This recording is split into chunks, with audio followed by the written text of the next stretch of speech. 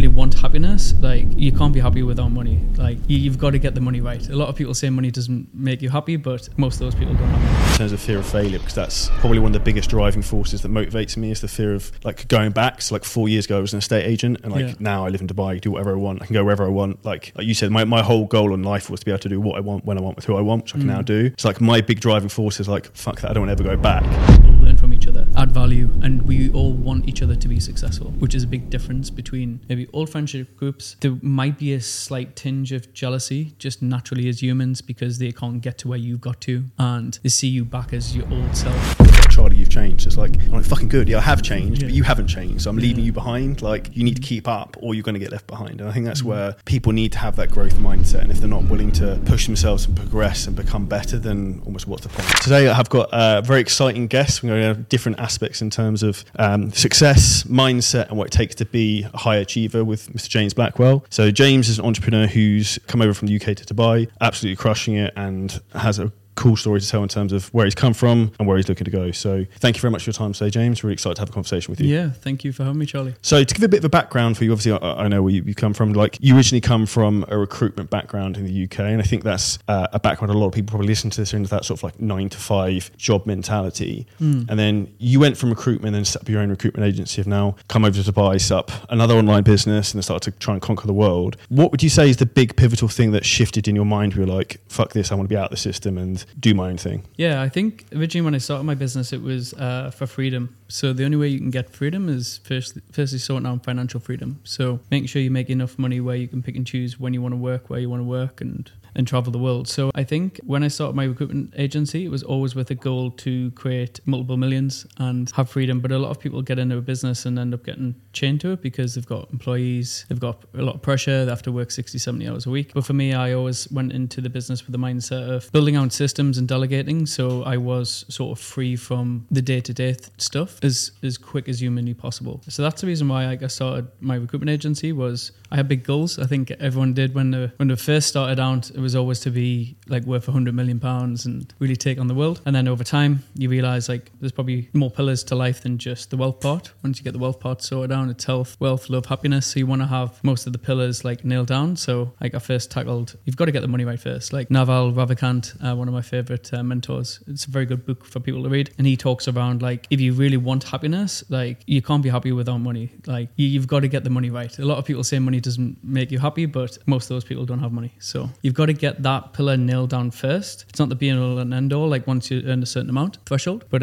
you've got to tackle that first, because otherwise all of the other pillars don't fall into place. Interesting question I found with that, and I see it with myself and a lot of people. Once you go beyond a certain point of income, it doesn't necessarily bring you more happiness. Have you found that? Yeah, for sure. I think it just gives you, it's a weird subconscious relief of not having any pressure. For instance, I haven't checked my bank account religiously. Like I don't know what comes out my bank account, being honest. Whereas I remember maybe 6 years ago, I was worried about like certain invoices getting paid so I could pay everything and affording certain things. So having that freedom of like booking a random trip to the Maldives or flying first class somewhere, you don't have to look at like or feel the pinch as much. And that gives you more freedom to then look after family, fly family members over to different places and look after them. So I think, once you earn, I think the studies have shown like once you earn past, I think $150,000 a year or pounds, the incremental differences in happiness don't really change drastically as much, for sure. I definitely think like if you're below that, then there definitely is a happiness gap that you can cross like until you get to that level. What was your biggest fear when you went out and did your own thing, when you first left working for another company, you want to go and start your own thing? Was there anything that really sticks in your mind you're like afraid of at the time, or anything that maybe held you back from doing it? Or could you have done it sooner? Sure. Yeah. First thing is not worrying what other people think. I was so obsessed with what would ex-employees think, and put myself out there on camera, video, start my own thing. People are going to laugh at me. Like, am I going to be a success? So there was a lot of fear, the fear of the unknown. Because like you're stepping into the unknown when you start a business, because you don't have any experience in that. Like you can read books, you can watch YouTube, you can get mentors, and they all help you. But until you actually put that foot forward and start the building process, nothing can prepare you for it. But fear holds a lot of people back. And I see that a lot when I mentor a lot of other business students inside my coaching program. Is most of the things you can tell them what to do and give them everything, but a lot of the things that hold people back are just fear. As you get more successful in life, you realize like fear is false expectations appearing real, and that's really stuck with me. What would you say is the biggest fear specifically people like that throttles them back and holds them back? I would definitely think fear of failure, but also fear of, it's the money thing. Like if you haven't got, because when you start a business, you probably got no money or you're putting risk. So you're risking credit cards, loans, everything on the line to make it happen. And if you don't risk anything, you risk everything, is one of the things. So you've got to learn to risk that, and it's not for everyone. Like entrepreneurship is certainly an avenue where I think it's a big buzzword, but a lot of people sometimes aren't prepared to do the inner work on themselves with mindset. And mindset, I think, is a wishy-washy word, but there's a lot of layers to the mindset thing. And obviously, first thing is experience, but also working on the fact of like going into the unknown and the fear and breaking through those barriers. I think a lot of people get held back with that. It's interesting what you say in terms of fear of failure, because that's probably one of the biggest driving forces that motivates me, is the fear of like going back. So like 4 years ago, I was an estate agent, and like now I live in Dubai, do whatever I want. I can go wherever I want. Like you said, my whole goal in life was to be able to do what I want, when I want, with who I want, which I can now do. So like my big driving force is like, fuck that, I don't want to ever go back. That's what motivates me. What motivates you? What motivates me is always the image of me on my deathbed and living with regret. So they say like man's biggest regret is when they're on that deathbed, it's did they leave everything on the table? Did they achieve everything they wanted in life? They look back and they could have done more. They should have, would have, could have. And I don't want to be that person. I want to know that I have been the best version of myself in every pillar in my life, trying to reach my full potential. I don't think anyone reaches their full capability potential, but as long as I can know that I can rest in peace knowing like I gave everything, I think that's very important. A lot of people talk about legacy. I was always attached to like, I want to create a legacy, but as we all know, like in 2-3 generations, no one will remember who I am, who you are. No one cares. So also you want to live life to the full and actually enjoy life as well. So I have a balance between, yes, create a legacy and multi-millions, but also enjoy the life whilst we got it, because there's no tomorrow that's promised. I think that's a great way to think about it. Like you don't know who your grandparents were. So when you start to think back like that, you think like, okay, the complete your relevance in 150 years is irrelevant. Like no one's going to care at all. When you think like that, then it makes you realize that, I think gives you a new sense of freedom almost. Yeah. I was even thinking about this yesterday, like about my grandpa, because I named my recruitment agency Ronald James. Ronald is my grandpa. I mean, with the greatest respect, he was a great man, but I don't really think about him much, and none of my family talk about him much, and we don't visit his grave. Or do you know what I mean? So I'm thinking, fuck, that was only one generation ago. So no one's really going to, even though what I've achieved in my family name is probably the most generations in my family. Like I want to keep that name tradition on and be the first generational wealth that I've created in my family legacy. But I still won't be remembered in probably 2 or 3 generations. So I don't know if you're an Ed Mylett fan, but I remember listening to like his motivational talk. He does this sick when he talks about like there's the one person who comes who like breaks the family like generation and like comes through and like changes everyone's lives forever. Do you feel you're that person? Yeah, I would say so. I've looked back through my family legacy. I don't think anyone's been multimillionaire within my generations, like past 2, 3, 4 generations, I don't think so. Yeah, and I feel like it's a good pressure to have, like, because I want to create a good life for even my parents, retire my parents and look after my brothers and a sister and then future wife and kids and everything else. So that's probably a driving force as well, because again, you need money with all of those things. Yeah, I would definitely say like when you're the first one to break through that generational wealth in the family, I like the pressure of doing that, because it's a good like fulfillment to look after other family members. 100%. Now you referred to mindset earlier. As you've developed and like progressed through your business career and sort of financial career, have you found you've had to focus on different aspects in terms of your mindset and almost keeping your head screwed on different points? There's like stresses and pressures and like everything just suddenly starts to change a lot when you've got a lot more, almost too many options in life. Yeah, there's a lot of distractions as you progress in life, because it's easy just to enjoy the summer. Like Jim Rohn, a previous mentor of mine, used to like put it into 4 seasons of life. So obviously you've got your spring, autumn, winter, summer. And I went through a stage probably the last few months where I've like made the most money I've ever made in my life, and I can pretty much do anything I want. And I was enjoying those summer moments. So like holidays, relaxing, still working, but probably not working to my full potential. But because I built the systems, the team, the structure, I was just enjoying those moments. And then now it's like getting ready for autumn again. And because obviously I've reaped what I've sown. And then now I want to build again to go to the next stage. And I think it's good to sometimes settle down, enjoy the next mountain, as it were. So you climb one mountain, then there's another. You want to peak. You get up, yeah. So that's sort of where I'm at now. You seem to have, and I think I mentioned this before, you've got a very like calm aura about you. Is that always something you've had, or something that you've developed over time? Because a lot of entrepreneurs, I would say myself including that, can be very like too high octane and too like over the top sometimes. And they're like, I've started meditating now to try and like bring in my focus to not think about a billion different things at the same time.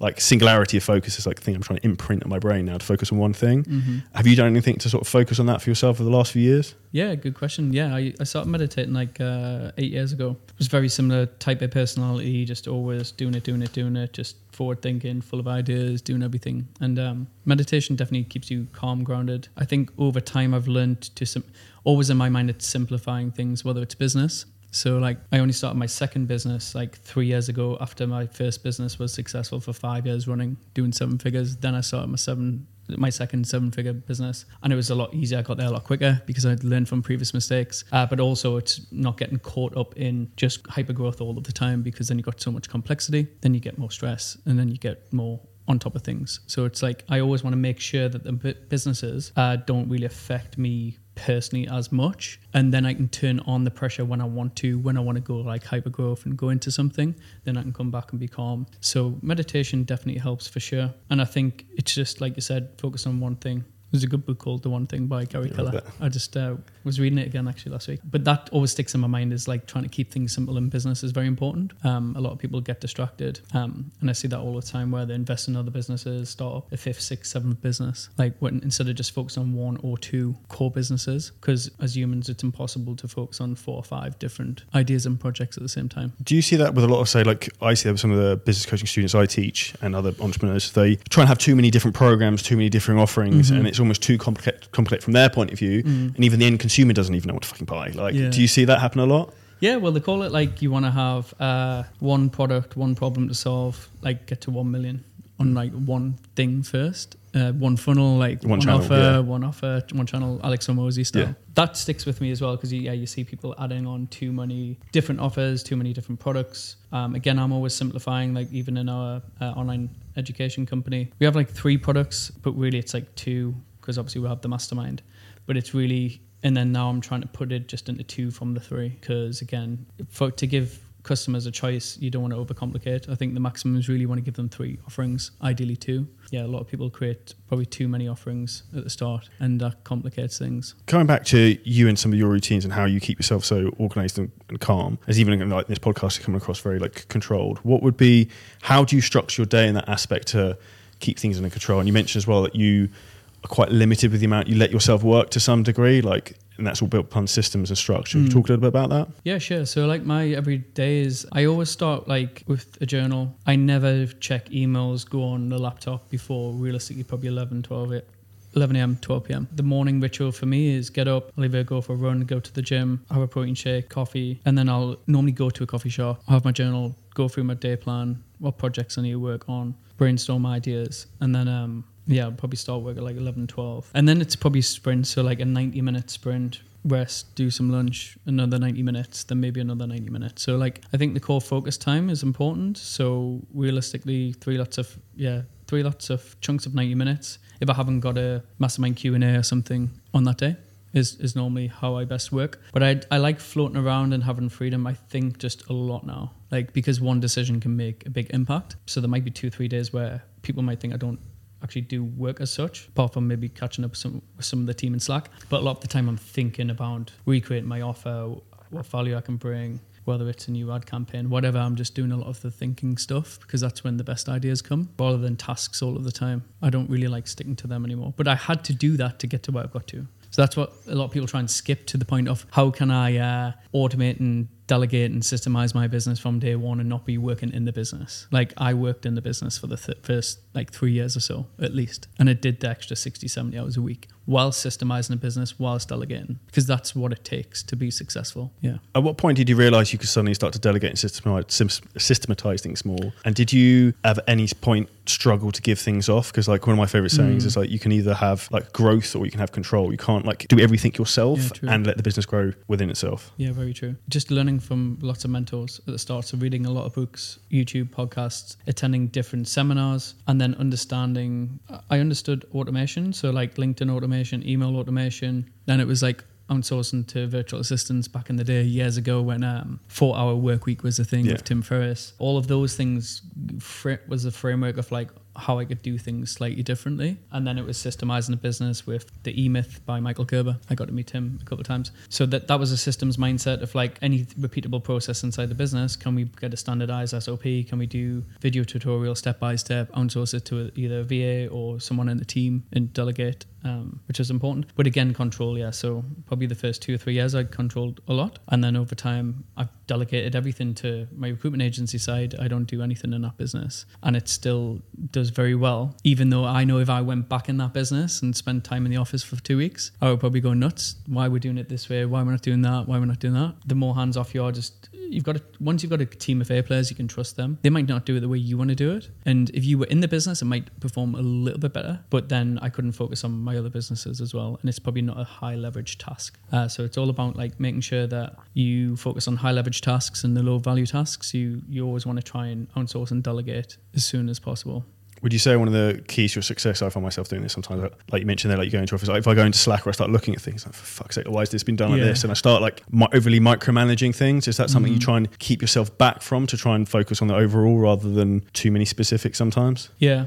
But I think I'll end up getting down a rabbit hole as soon as I dive into something like that. And then I'll either just fix it there and then. Like, say if we've got an outreach campaign using LinkedIn for organic outreach and the messaging isn't right, or we're not getting good reply rates, or we haven't set things up right, I would rather just go in, do a Google Doc, do step by step, and then boom, that's the training, that's it done. But as humans, what you tend to find with employees as well is they don't follow process anyway. So I spent a lot of the time, probably year 2, year 3, literally trying to systemize everything in the business. And you just realize humans just don't follow it. Like, they're never going to be entrepreneurial like you. So, and they're never going to do it as good as you. So you've got to be prepared that if you're going to do it 9, 10 out of 10, they're probably going to do it 6 or 7 out of 10. So you've got to make sure that there's things underpinning that's going to at least get them to that standard. Otherwise, you'll be working tirelessly all the time trying to get them up to 8 out of 10, 9 out of 10. And I think just like if you lower the expectations a little bit around when you do delegate, it's never going to be done as good as you, no matter how much you shout and scream and build step-by-step processes. Like, things are naturally always going to break to a certain point. Now, you work in recruitment, so it's an interesting question. What's your approach to recruitment and building your team? So I think, as in sales, people buy from people. So when I hire employees, they're buying from me as such, like they're investing in me. So the more passionate I am about the journey, the vision, the project, the easier it is to hire people. So I've noticed this when I mentor a lot of my recruitment owners inside one of my coaching programs. They struggle with the hiring piece. That's because I don't think sometimes they don't come across very passionate. You've got to be likable and enthusiastic around your vision and why they're going to work for you and they can see a future, instead of just doing a nice job ad and everything else. It's like they need to have conviction to know that why they should work for you over 20, 30 other people. So I think that's exactly the same mindset as I had when people used to say to me, how do I find mentors? Like, I was very lucky throughout my journey. I had lots of mentors for free some were worth 100 million, some were worth 60, 70 million that I was playing golf with. I met them because I was always hungry for personal development and learning things all of the time, and I could add value to them in their business. So that's probably the same when you're hiring employees. Like, you've got to add value to them and know that you're doing something a little bit of a different way compared to the competition that intrigues them and keeps them on board. Tip when I look for hiring is I always say in my interview, look, I'm not going to be a man manager. I'm not going to be here to motivate you every day and wind you up to go away and work. So you need to come to work, batteries included. Like, I'm not here to charge you up and get you motivated for the day. You need to self-motivate yourself and want to do the work. So I always set expectations from the start when we do hire is like, they need to come to work ready. Because sometimes as an entrepreneur, you're not going to be able to be the micromanager all of the time and keep those people motivated. And I always try and get my employees to read, watch YouTube videos, do motivational things, because you always want to create that spark with them. But some people just want a 9-to-5 job as well and a repeatable task. So it does depend on what type of employee you're hiring, but definitely for A players, you need to do all of the things I mentioned and more to get them on board. Do you share like YouTube videos and books and stuff with your teams to try and get them to read them, try and pump them up a bit then? Yeah, all the time. And we used to do that in the office, and we used to do like a lunch and learn, and then I'll play like a motivational YouTube video or a mentor that I learned from 10, 15, 20 minutes. And then always in Slack channels, like I'll always try and get them to watch. What you'll tend to notice, they probably won't be as hungry as we are to learn all the time. I'm sure you're the same. Like on an evening, I'll spend 2-3 hours a night watching some YouTube. And it's interesting because you'll tend to see like what differentiates the success between yourself or me or someone else is like doing that little bit more all of the time. Like, we probably don't need to do that little bit more, but we do anyway. And that's why we're constantly getting ahead, and it's compound interest over time. Whereas other people will probably just be spending it going out, getting pissed, or watching like reality shows or whatever it is. Like, it's the successful people are always doing that little bit more and those little incremental things to try and learn and try and improve all of the time. You've got to be curious about knowledge and always wanting to learn. It's interesting. It just reminded me of a friend of mine came to stay with me a couple of weeks ago, and he was on the sofa watching something on Netflix, and I was sitting there like watching sales videos whilst eating my breakfast. And he looked over at me, he was like, "That's why you're successful. I'm not." I'm like, but I wasn't doing it intentionally. It was like unconsciously. That's what I wanted to do because I'm passionate about the game of learning, and like I'm a big believer in like life is a game of skill acquisition, and the more skills you have, like the further you'll go with even less effort. You mentioned in terms of mentors, who's had the biggest impact on you originally and maybe recently? The ones that stick in my head probably from my younger days were the likes of Grant Cardone, Ty Lopez. I still think he's killing the game. I've got big into his YouTube like last week. I don't know why I've never listened to any of it before, but it's sick. Ty? Yeah. Sick. That was probably one of the first programs I bought was 67 Steps back 8 years ago when he was his Lamborghini in the garage with all the books in the background. That went like viral back in the day. And that got me into reading. So I was reading a book a week consistently. So I went through all of the books that Ty recommended, and then Amazon on speed dial all the time, Amazon Prime, buying book after book. So I would say Ty Lopez, Grant Cardone, like, which are more well-known probably brands that people could start with. Jim Rohn is a great mentor. He's not alive anymore, but he was Tony Robbins' mentor back in the day. So probably those three. Now I would say Alex Hormozi's great. I'm sure a lot of your audience watch him. Some great value in those. His book and obviously his YouTube. So I would say those, and then now it would just be for specific things. So whether it's sales, maybe someone like Cole Gordon, I've done his course recently on sales. Who else would we do? A spirituality mindset. So spirituality and mindset would be Naval Ravikant. I mentioned his book, The Alchemy. I think it's called The Alchemy something. That's very good, simple. He's created multi-millions with his SaaS companies, but he always has the pillars of like happiness with health, wealth, love, happiness. So yeah, I like to vary it up. And then spirituality would be someone like Sadhguru or also those type of guys. And then finance, Ray Dalio's books are really cool and good. So yeah, there's quite a few. I've probably missed quite a few off, but I mean, they're endless. But just learning from people at the top, are they where you want to be? Or have they been successful in their own right in whatever sector or avenue that you're looking at to get mentors? Because there's a lot of people that are giving a lot of advice now, but it's like, what have they done to get to where they've got to? Yeah, I think there's a lot of like fake gurus on the internet who their business is giving advice rather than actually having a business in the first place, which I think is very frustrating. Yeah, for sure. And that's getting more and more because people want more reach and content. So everyone's creating reels, everyone's creating TikToks, etc. Whereas like some of the real business gurus, you can go on YouTube and watch and it's maybe only had a few thousand views, but this guy's probably like maybe created $1 billion company and it's an interview. And those are the ones that I like to try and find, as opposed to the ones that are just big title thumbnail, clickbait, well edited, just more Netflix, like keeping you enthralled for the viewer. I'd rather learn from someone that's like made multi-millions or billions, and sometimes those don't get the bigger clicks, but it's, you want to try and find through them. What's been your biggest challenge in business? I would say biggest challenge has probably been definitely hiring's probably the biggest challenge for most businesses. If you really want to grow, if you want to move away from solopreneur business or small boutique business under 8 to 10 employees, is definitely having the art and skill of hiring good A players.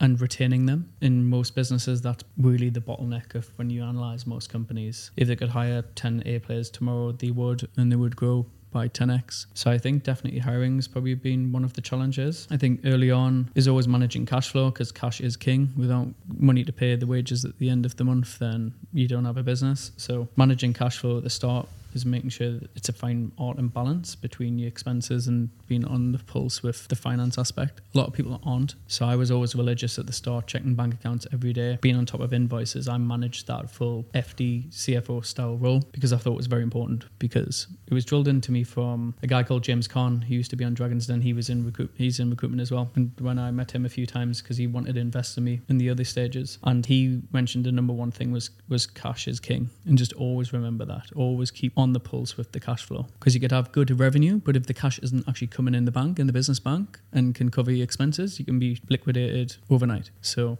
yeah, that was one of the things that I took away early on. It's a relevant point coming to obviously talking about what's going on globally in terms of like recession, and like particularly if you watch British media and what they do, like the world's coming to an end. What would be your advice for like business owners and maybe people who work as employees in a situation in terms of ways to maybe make money during this or survive during this sort of recession? I would definitely say still, like, there's never been a better time to start a business. Like, even when I started a business 8 years ago, it was a lot harder then than it is now, especially with online. There's loads of different jobs and freelance jobs you could start off with, whether it's been a video editor to like a consultancy to marketing consultancy to an agency. There's a lot of businesses you could start. You need to take it back into control. So a lot of people that are working 9-to-5 jobs, you are at risk of being probably sucked into the social credit score system and into the current system that they want to suck you into this new world order, as it were. So like, I think a lot of, even if you're not an entrepreneur, you need to be looking after your family and bringing it into your control, because there could be a lot of layoffs. You could be suddenly redundant. So upgrading your skill set. So you might not be starting a business today, but it might be reading a book a week or watching YouTube about a certain skill set and being very good at that, because the standard jobs will probably go in terms of that are quite repeatable and can be outsourced or can be cut. So like, if you're in a position where you're in a 9-to-5 job, you need to get a good skill. That's the number one thing. And then also, I would still say, even in this recession, a lot of like the best businesses, the most successful people were in a downturn because there's a lot of opportunity, but it's making sure you turn off the media. You don't get sucked into the drama. You don't surround yourself with all the family members, because a lot of them can be negative, and it's no disrespect to them. They won't be in the same mindset as you. So surround yourself. You are the average of the 5 people you hang around with most. So making sure you're around other like-minded individuals that can help propel you. So doing all of those daily habits is going to help. Maybe even creating a second source of income if you have just got a standard job. Like, that's a must now. You can't just be going 9-to-5 work and just doing nothing else, because you're at risk for sure. Makes complete sense. One of the things you mentioned there in terms of like cutting people off is almost one of the things I think I've done the last few years, almost like just blinkering myself off from everyone. Is that something you found been a pivotal thing in some respects to a success? And almost like now I find if I spend time with people who I used to be friends with 5 years ago, not that it irritates me, but it does a little bit to some respects, because they don't think the way I think, and the way they behave sometimes isn't the way I want to conduct myself. That's good. But I was probably similar to you in terms of the people I hang around with now and who I would say are my core best friends. A lot of them I actually met in Dubai the last 2 years. One of my best friends, he's worth like, I think 30 million, and he's much younger than me, very successful, and we enjoy spending time with each other, and we motivate each other, and we've got the same interests, the same tastes, the same beliefs, the same outlook on the world. So I think the more you surround yourself with those people, I think I would say my friendship group in Dubai is easily like probably 15-20 people I could hang around with, go for lunch, coffees, and they're not wasted time. Like, say if we went for coffee, we'll learn from each other, add value, and we all want each other to be successful, which is a big difference between maybe old friendship groups. There might be a slight tinge of jealousy just naturally as humans, because they can't get to where you got to, and they see you back as your old self, who you were 5-10 years ago, and they're like, oh, Charlie, you've changed, or James, you've changed. Well, yeah, I have, but you haven't. So that's your problem. People need to evolve as humans and change. And I think there's all that stigma of like, oh, you've changed, as if that's a bad thing. No, that's a good thing. It's a bad thing if you stayed where you are and you're still the same person, living in the same house, working in the same job as you did 5-10 years ago. Because like, that's not what life's about. It's a growth-centric experience. You always want to be growing and evolving. 100% agree with that. I think for men, the most important thing is progression in life, and then progression is what's going to make you happy. And it's funny you said that. Like, people have literally said that to me before, like, Charlie, you've changed. It's like, I'm like, fucking good. Yeah, I have changed, but you haven't changed. So I'm leaving you behind. Like, you need to keep up, or you're going to get left behind. And I think that's where people need to have that growth mindset. And if they're not willing to push themselves and progress and become better, then almost what's the point? Like, I'm like with everything in life, I'm all in or I'm all out. There's like, you either do it or you don't. I agree. Yeah, it's obviously you can see the passion from yourself. Like, it is frustrating, but you can't. Sometimes other humans just don't change. And I've learned that over time. I used to spend a lot of energy trying to change people, or sending them a YouTube video to watch, or read this book, or do this, do that. And 9 times out of 10, they're probably not going to do it. So you can try your best, especially for close friends and family, but at some point you've got to cut them off. And it doesn't need to be, it's just the case you might not message them back straight away. And that's another thing, like, as you get more successful, your time is so precious, and it's sometimes, it might come across ignorant, but like, I need to improve on this, but I don't respond to people all of the time straight away, because my mindset is in a different area and I need to focus on business. So I'm not always responding to friends or people all of the time on WhatsApp or whatever, because it needs to be on my terms and my time, because my time is more precious. Because if I invest that time in my business, I can make 10x more money or improve my life. So I think it's being selective around that. People will think, they use that as the negative part of how I've changed maybe, oh, well, you don't ring me anymore, you don't text back or whatever. It's just because my life is just totally different now. And I think, especially when you're in an environment in Dubai, time goes by so fast and you're just constantly like growing. So it's like you haven't got time for maybe people back in the UK as much as you would like to, or you have in the past. So, but you have got to be with us. And a lot of people don't do that. People don't want to evolve the peer group. I always evolve my peer group. When I look back over the last 10, 12 years, I was constantly upgrading my peer group all of the time, hanging around with older people, more successful people. And then now I've got younger people that are more successful. So but just having the right people around me that we could both add value. Because if not, then what's the point? Oh, you went to school with someone. So what? The school system's another joke anyway. So you shouldn't have even been at school anyway, being around those certain people. So a lot of people have that affinity with friendships because they've been going for 15, 20 years. But I've got strong friendships with people I've had for 2 years. I know I could trust them with $1 million tomorrow, for example. And some people in the past you probably couldn't, because they're not at that level where they could pay the money back for starters. Like if you've got someone else that's worth 30, 40 million, when you can lend them that money, or you can trust them with certain things because they can get you out of trouble,